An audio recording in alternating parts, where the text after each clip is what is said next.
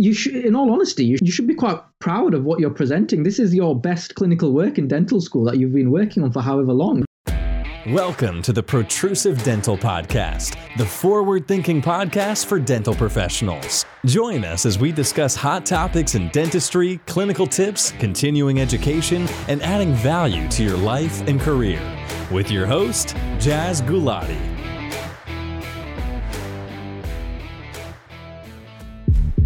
Hello everyone and welcome to the Protrusive Dental Podcast. Today is all about students. This episode is dedicated to students because I remember all too well being a student and how nervous me and my flatmates were. We had this sick feeling to the core in our stomachs. So this one's dedicated for you guys so you can smash your dental exams. And I've got today with me Pratik Biyani, who is a total whiz at computers and stuff. Me and him made an app together called Food for Teeth once upon a time, and he did really all the hard work. To be honest with you, he's fantastic with computers and a very intelligent guy. He did very well in exams, as did I, and that's why we thought we'd come together and share some of the tips. So this episode is jam-packed with lots of different tips to help you, from discussing example OSCE questions, how to set yourself up for a good OSCE, tips we use to get through our finals, how I utilize technology, how Pratik utilized post-it notes, so you're very old school in some of the things, and what to do when you don't know the answer, and and the importance of not worrying about the small details, as well as body language. So we're going to discuss all these sorts of things so you can smash your dental exams.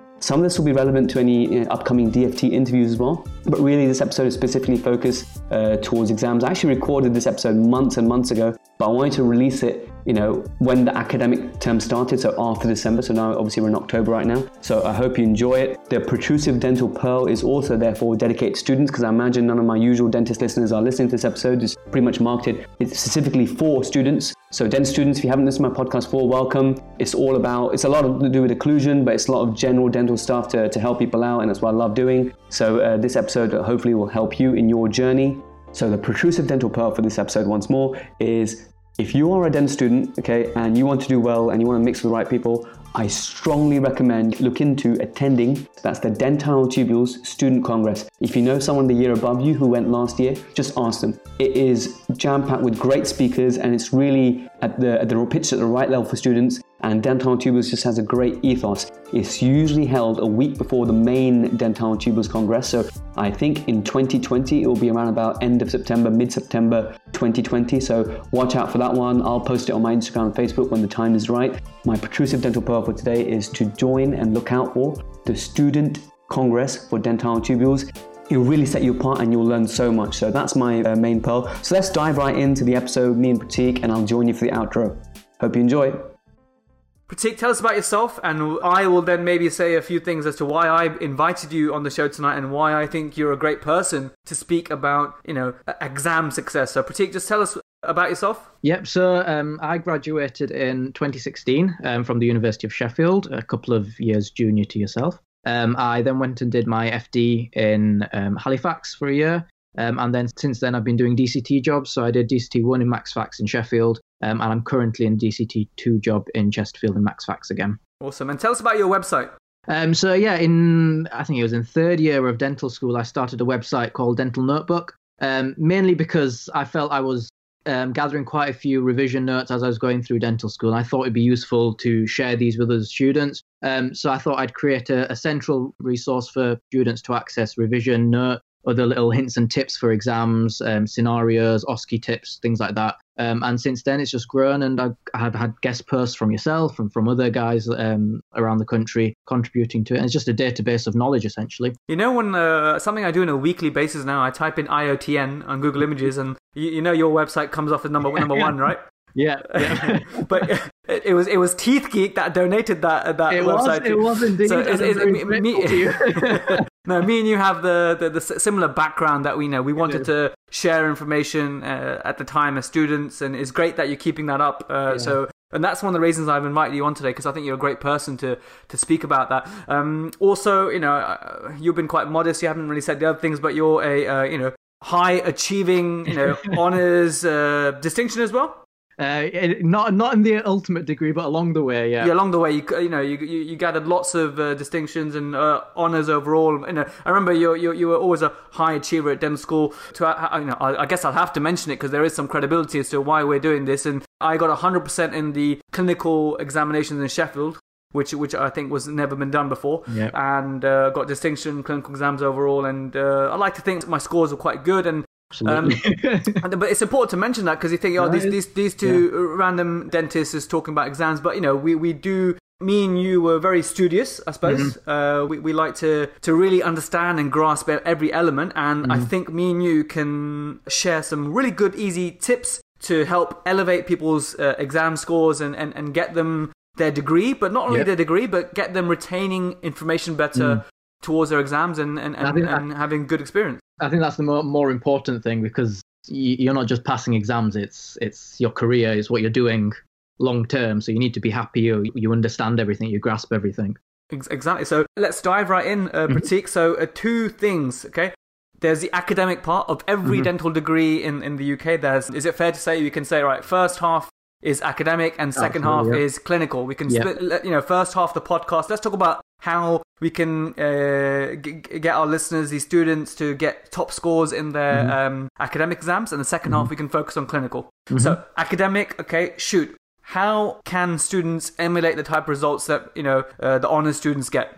I think one of the most important things is everyone's very different in how they learn. And in first year, one of my biggest emphasis was basically put on finding the best way to learn university information, because through school, through college, whatever it may be, you learn very differently. The exams are very different. But as soon as you come to university, the way you sit exams, I remember we had one mock in first year to give us a bit of an idea of what the exams would be like. You're never quite sure how to go about preparing for them, how to go about revising. So that's one of the really important things early on, identifying how you work and how best to retain information. Some things that I've done myself, and I know some of my colleagues have done, repetition, although it's often frowned upon. For me, that worked quite well, and it's not failed me all these years. Even things like study groups. I remember me and a few of my colleagues, we had a weekly study group that we did near exam time.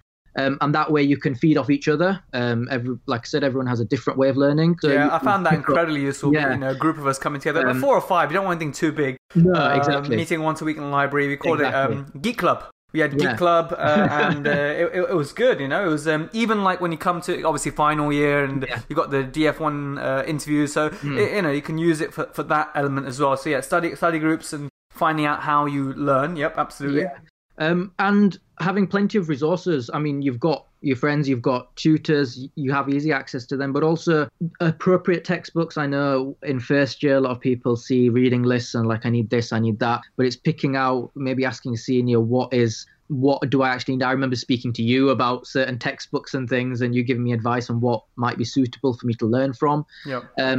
But I think the best books I bought through dental school are the MCQ and SAQ books. Yep, they were good. Because ultimately that is what reinforced my revision and prepared me for exams. Yep. So it's definitely something that I'd advise people to get, even if you just get one between your study group or whatever it may be. They're very, very important and very, very useful. The one I recommend, I suppose a bit jumping the gun a bit because it is clinical, but it's got lots of academic reference as well. Because you can always get short answer questions, is the Clinical Problem Solving in Dentistry. I believe was it Odell? Yeah, absolutely. One of the best books. I've just been talking to some final years, and that is the first book I recommend to them. Even over my own, I would always recommend that because it is a fantastic book. I myself really, really struggled with Vivas, and they were really daunting. So everyone does. I mean, it's scary for everyone. When I struggled, that was the book that basically prepared me for it, and highly recommend it. Brilliant. And what technology? I mean, did you utilize technology when you were learning or revising for exams? I did for some things. So there are, because the issue with technology is it's changing so quickly. There was some app that I used to use that no longer exist. There is one MCQ app that is very good that does still exist, and it's an American one. It's a Dental Boards Mastery app that you can get, and that is essentially an MCQ bank questions.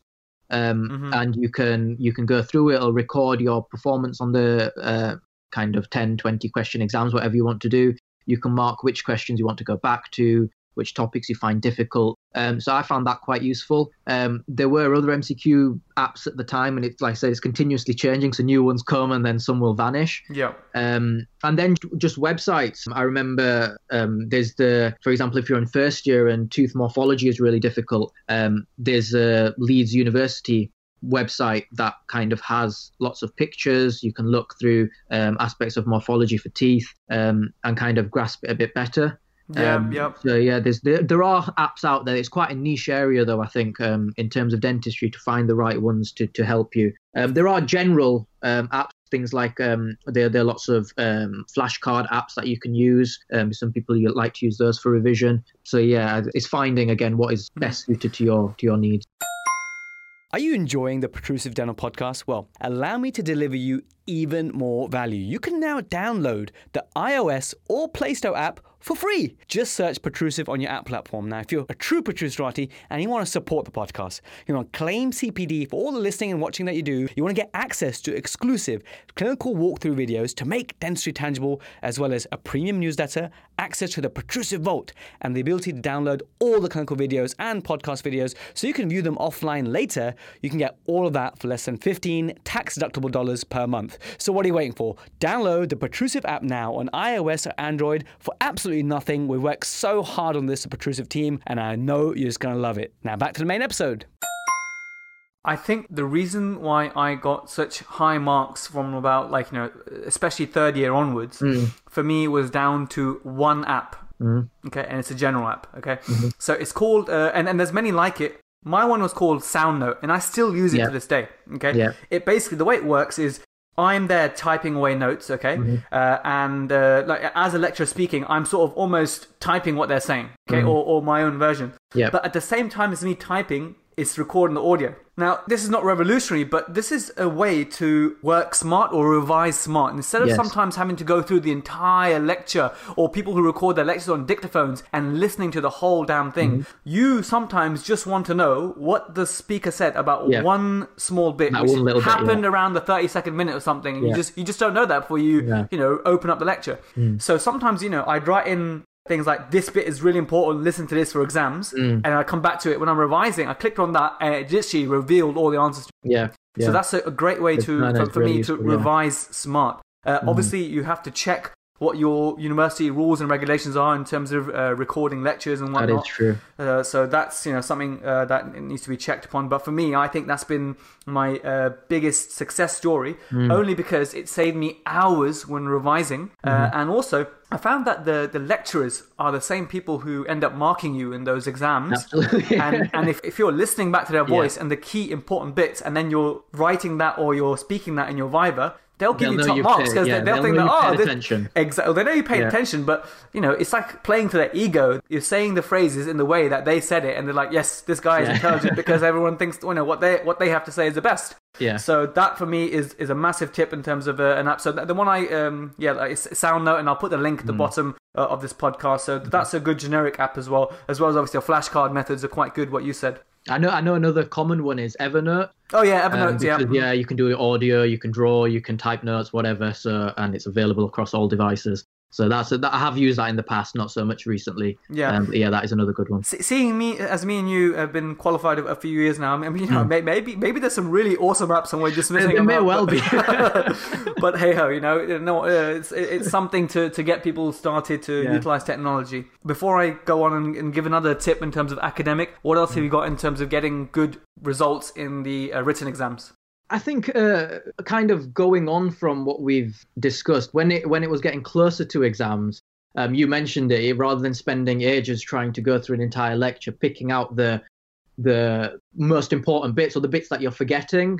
Things that I found useful are lots of Post-it notes. So I know that whilst going around my flat, if there was somewhere I'd go really often, I would have a Post-it note of something I couldn't remember sat there, and that would kind of hammer home the messages to me, and that was more relevant for theory compared to the practical things, because that's theory is where most of that knowledge is.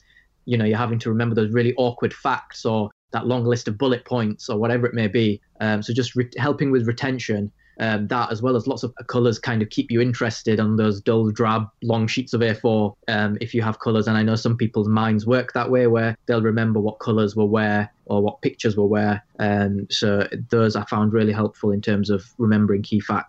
And I'll tell you one way, maybe see if you agree with me, one way not to do it. And that was a lot of people in my year, when it came to revising for finals, went all the way back to their first year note, right? They were reading like through first year stuff, so second year stuff, third year stuff. Now, fair enough, some exams, some dental schools may involve, large chunks of it. But to be fair, reflecting back, finals is 80, 90% fourth and fifth year stuff. Fourth and fifth year, yeah.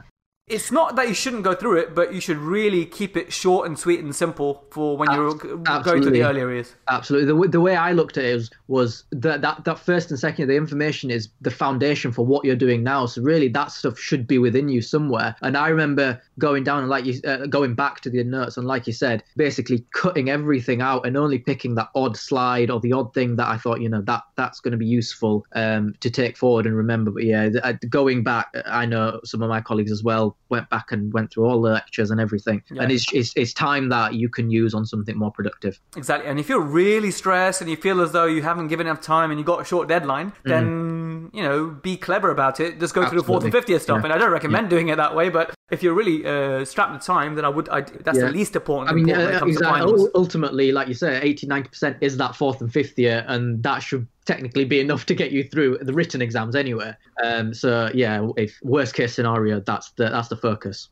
Anything else Pratik on how much more you got for the academic? I've got one more thing. That's it from my end. I've got OSCEs and stuff. Okay. Now I don't know what you did during your written exams, Pratik, but what I did actively when I was answering questions in the written exams, I was referencing papers. Were you? Yeah, so in my when it came to finals, I created a little document, kind of a list of all the evidence for everything that I could find whilst I was revising. So I used that not only for writtens, but even when it came to my, for example, patient case presentations and things, I kind of tried putting that in there just for the extra marks that so-and-so said this about, the evidence, what I'm doing. Because ultimately, again, we need to show evidence-based practice. So for the extra marks, for those little bonus marks, if you can retain some evidence, I think that's a completely good way to go about things. So, I'd write, Gibson 2011 PDJ or whatever for whatever, So that was a good way to do it. Now, you don't need to remember every single paper and whatnot. I think just the key ones, like the major systematic reviews, you don't have to remember all these in vitro studies. Maybe just sometimes in the lecture slides, you'll notice that they reference, a paper, and you can, each theme, try and remember one paper is more than enough. And it's not mandatory at all. I know lots of people got loads of good marks who didn't reference any papers, but it sort of backs you up, and it's not going to lose you any marks. I think it's a good thing to have up your sleeve.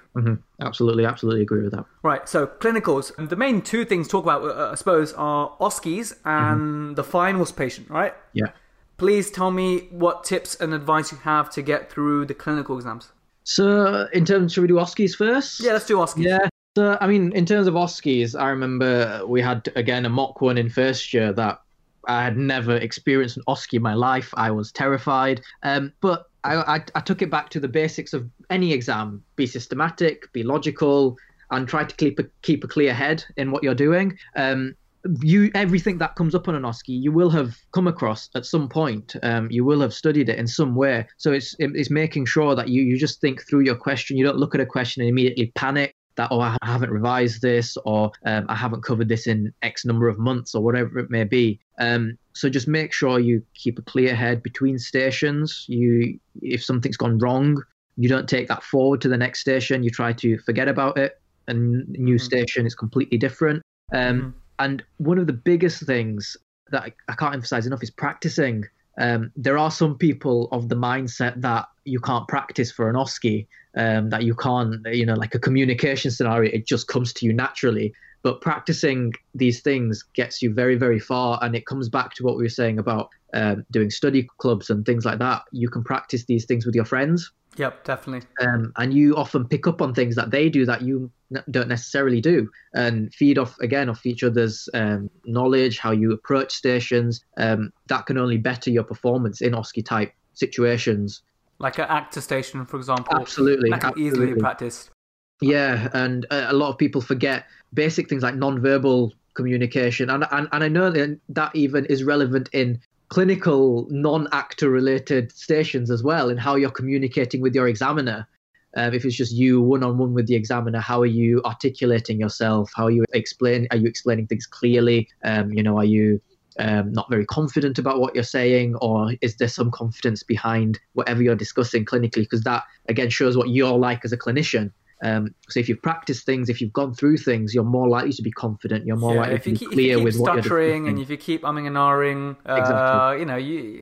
You lose that magic about you, lose that oomph about you, and I think it reflects on your overall mark. I think I remember during OSCEs, there was an OSCE station where we had to just very simply explain to a patient that the patient had chronic periodontal disease. Yeah. And do you know what the most obvious way that most students lost marks? Can you guess? Imagine you're doing the station. Yeah. Which is the way in which students can lose the marks? I.e., which important piece of information did these students omit? Risk factors, jargon. You're using jargon, or jargon for sure. That's in every station, so you got to avoid jargon. But the main one is actually forgetting to mention to the patient that actually you're going to get some sensitivity afterwards, and you're going to get something called recession when your gum lifts up. And you say, Mrs. Jones, it's better to have a long tooth than a tooth no longer. Yeah. And if you say that with a smile on your face, and you make your tutor laugh, you say it with confidence, and you bring your personality into it. It's only going to get you lots of marks. No, absolutely. And I think that a lot of that comes from the practicing bit of things. If you just go in there thinking that whatever you do on clinic is right, more often than not, as we're probably all guilty, often on clinic, we end up slipping here and there, or we develop a way of explaining something that may not necessarily be exam correct.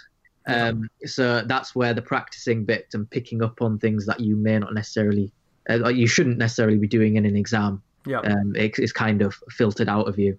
And the other thing I had for OSCEs was for the clinical stations, or even like pathology stations, for example, or any aspect of it. I think there's only two sorts of things that will come up in an OSCE. Either these things are common, or they're important. For example, oral cancer will always come up. Yeah, always. I can't imagine a UK dental degree in 4th and 5th year where oral cancer will not be one of the 10 stations. Yeah, it has to be in there somewhere. Okay, whether it's communication aspect of it, whether it's the pathology, any aspect, risk factors, you name it. Yeah. So revise the important and the common ones. Now, I remember in my finals, the ortho-ped station was a midline supernumerary, and you get presented with this photograph of maybe like a 8-year-old, and they've got one upper central incisor erupted and the other one's sort of not erupted, and then you sort of look at the radiograph and you notice, there's a supernumerary. Yeah. So all the thing is, as a student, you're like completely unsure of how to manage that. Yeah. But they don't need you to be an orthodontist or a specialist pediatric dentist to be able to answer that.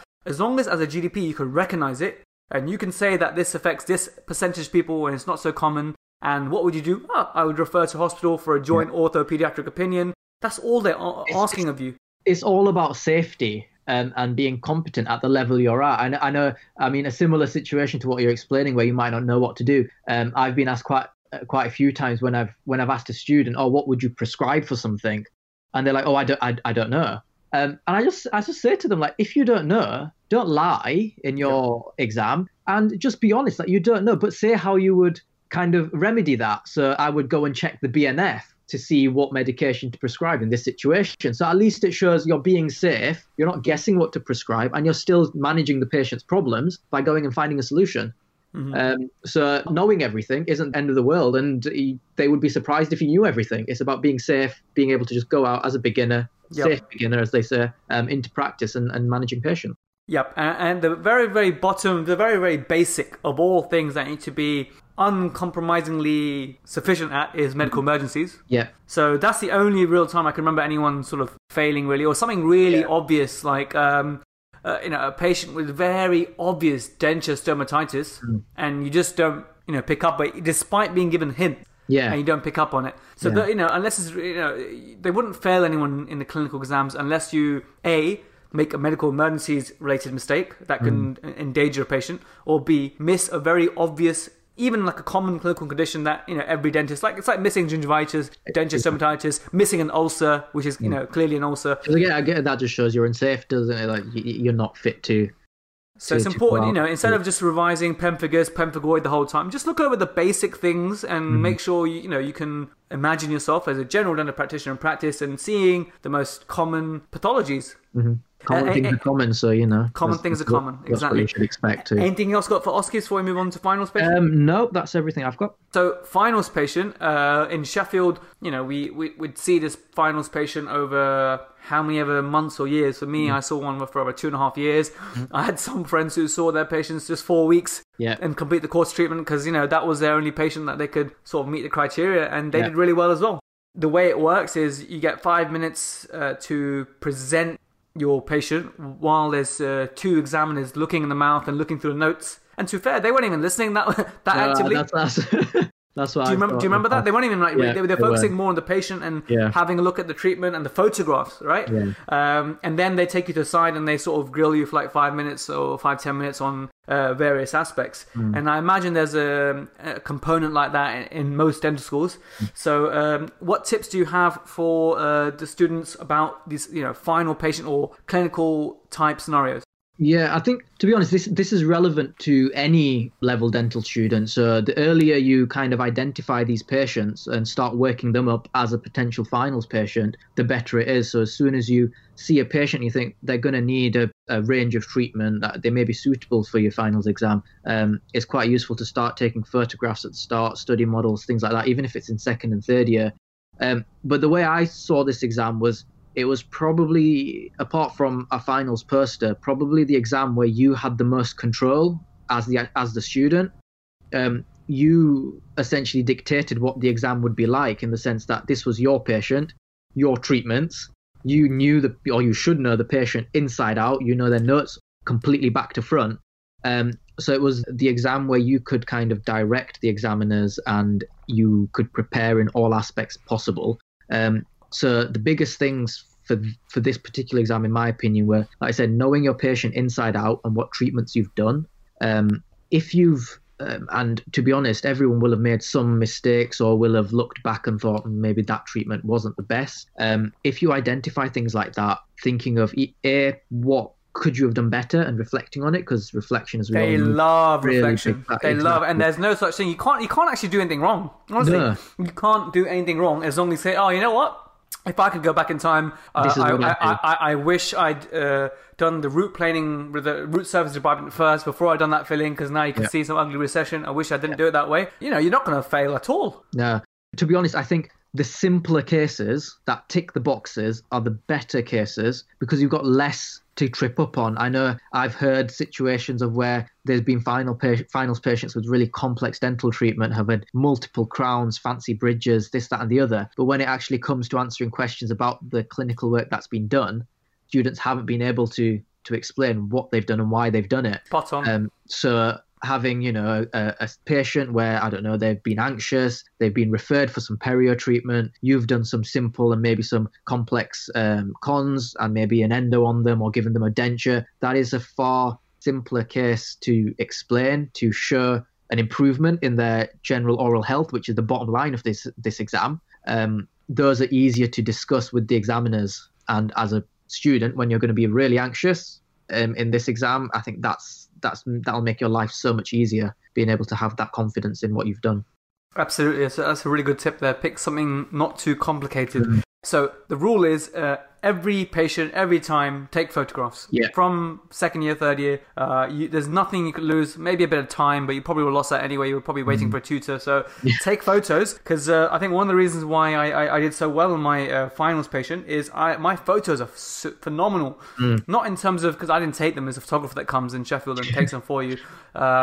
It's the before and after, because before he literally didn't know what a toothbrush looked like. And then just the oral hygiene improvement, I think, just automatically was a pass, I think, just by looking at that. So if you've got some profound difference in the before and afters, I think if you see a patient with really bad oral hygiene, that's a gold mine. Get some photographs on that, work on the oral hygiene, and just do some basic perio, restoration, a crown, and literally that's all you need. Yeah, I absolutely agree with that. And like we've both said, identifying these people early on, the earlier the better, because the longer you have to, figure out a good treatment plan for them, get things in order.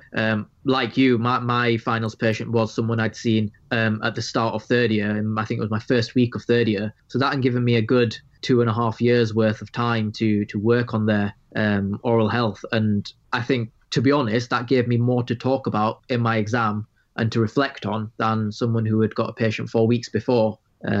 So yeah, identifying them early is a big bonus, I think. Yeah, and if my flatmates are listening to this episode, then I'll tell you something funny. I was so worried about something so stupid. It's not even funny.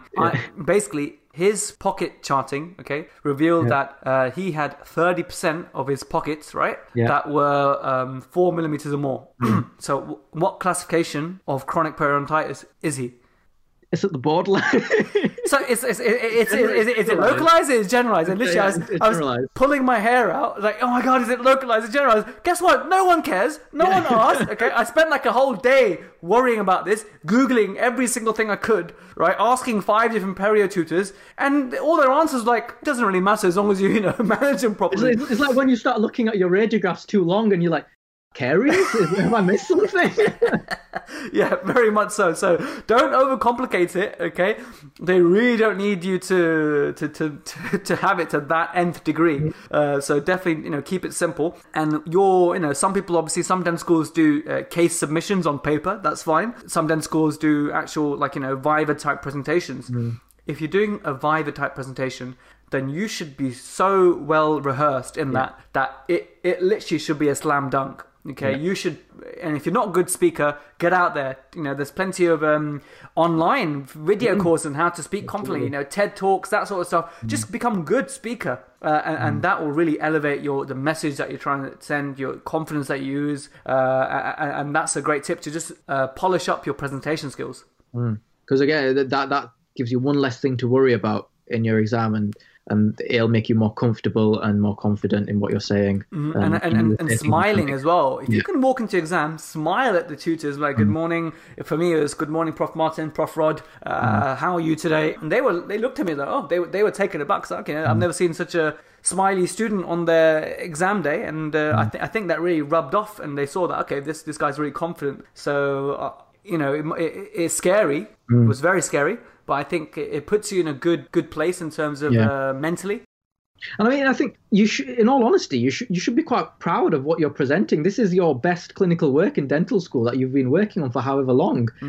So I think there should be a degree of pride. This is a patient that I'm hoping to get me through and make me a dentist. So I think that in your mind, mentally, if that motivates you, that should be something that you kind of look towards.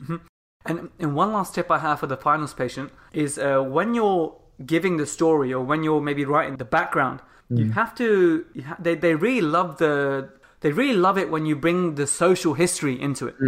They'll be like, look, ideally, we'd like to do it this way, but we have to take it slow with these nervous patients. We have to acclimatize. We have to take in consideration that this patient travels from a long way, so that's why we did longer treatments, and whatever you can say to show that you really listen to your patient and you cater, you sort of, the treatment is very, very personalized and customized to that patient. They really, really respect and value that. Yeah, I had a similar situation. My finals patient was quite an anxious lady, and she also smoked quite heavily. And I showed the examiners a little graph I'd drawn of her smoking levels and how they'd fluctuated. And I basically said, look, she kept increasing her smoking levels every time she was stressed in life. And then we brought it back down, and then she gets stressed and it go up. And they quite liked that I'd made that association with her life. And it's not just the teeth I'm looking at, it's her overall as a patient.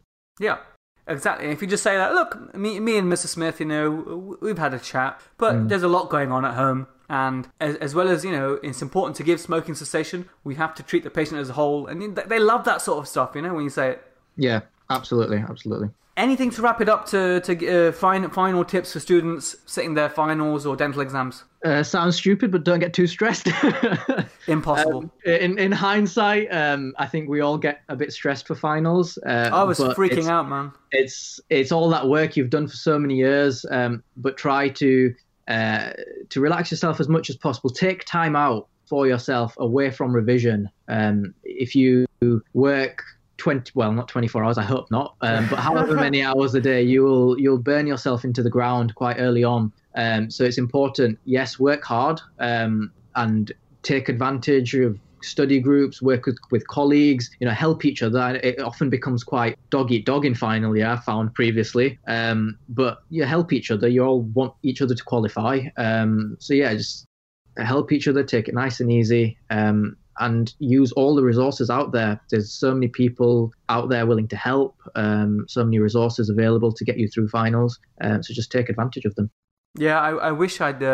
I wish I didn't really. I mean, it's funny, but I wish I didn't work so hard towards that final stretch of it, because it ended up being not as bad as I thought it would be. And I think you can be your own harsh critic, especially after the exams. And I thought I'd failed some of those because you're being so harsh on yourself. But be kind to yourself. Treat yourself. Take it easy. If I gave up gym for like 3 months, and I really like to stay fit, so that wasn't great, and it's not great for your mental health either. So, but it's difficult, when you're going through the exams, everything that you've done in the last 4 or 5 years is building to that moment. So the stress levels are just monumental. And I think a lot of that also comes from you hear what other people are doing, but you need to. It's a really silly phrase, but. You do you.